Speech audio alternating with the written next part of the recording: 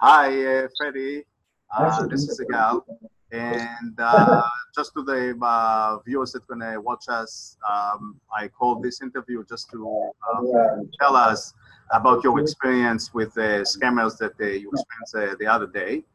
And please tell us about the issue that you saw on your computer, please.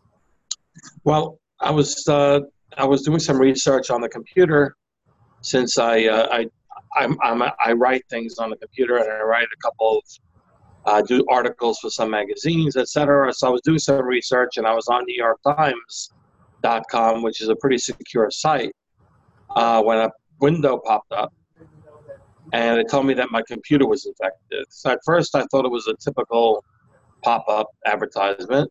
So I just tried to exit out, but then it wouldn't move. And it kept telling me that my computer was infected and that my Windows was infected. So here I'm sharing with the audience exactly the screen that you sent me. It's screenshot that Freddie sent me, showing exactly what happened. And here, as you can see, there's a number to call. And okay, you continue, Freddie, because you experienced this, so I'm not going to take your spot. Yes, please. No, yeah, and it looked, and not only was it that it looked official, but it was also not. I wasn't able to use my computer, and I needed to use my computer. I needed to get things done, and I was also concerned that it would be one of those hijacked type of software where they delete everything. Right. So with that screen, just to explain to the people that the screen got spread all over the computer, so really all the menus will disappear. Then you couldn't basically close anything. You couldn't locate any of the screens, right? All the buttons. You couldn't even see your mouse, right? Well, what happened there? Yeah, I couldn't see anything. I mean, my mouse was there, but it wasn't having any effect. And the only thing I could do was scroll down on that notice, and so I called. So because I thought it was the real Windows issue, because I was reading lately that there are Windows issues. So I called a number, and they answered the Windows security. So he sounded really official, and he actually told me that he wanted to use Join Me to access my screen and access my computer, so he could see what I was seeing. Right. So at first, the fact that he said that sounded, to me, it sounded more not so mysterious, because that's something that they would do, because they usually have that type of program. But I should have known better. You shouldn't share your screen with anybody.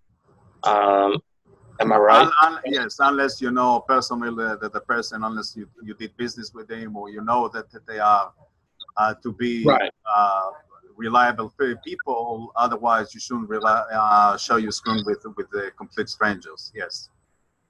Right. So then he started, had me check the logs, and then he saw that he said my antivirus software was not enabled. And he then said, it's your fault. So it's not going to, you need to purchase protection, a certain antivirus protection, and there would be a lot of work that had to be done.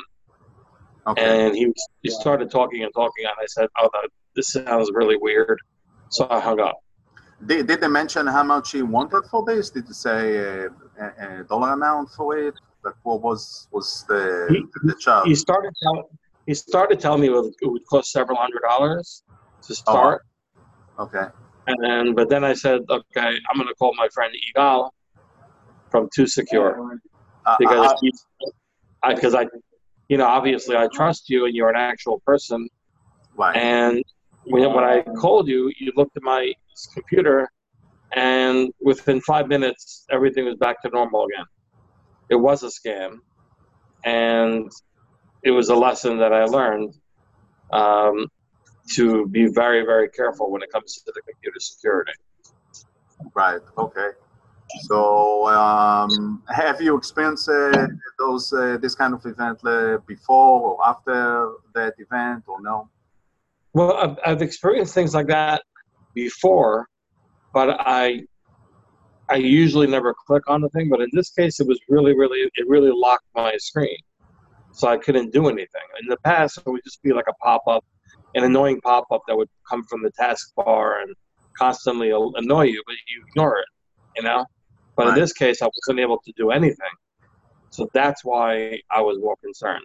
And I was thankful that you were around to help me out, because not many people are out there that would be so honest and show that it's a simple fix. A lot of times they'll charge you hundreds of dollars and not do anything. And you were really, that's why I trust you. That's why I like working with people I trust, because otherwise you could really, you know, it's like when someone's car breaks down and they don't know anything about cars.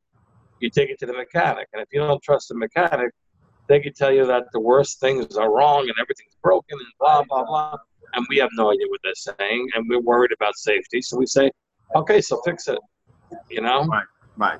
It's the same thing with computers. We don't want to lose all the work we've done.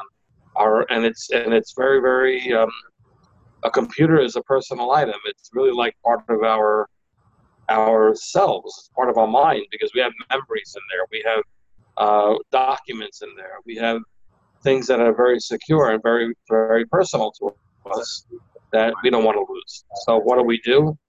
We get nervous sometimes. But now I know. I just call Igal, and he'll handle it. Okay. That's perfect. Okay. Very well. Thank you, Freddie, for your time and sharing this precious information that we can share with our viewers so they can be better and safe when they go online to spot this and how to handle those kind of events.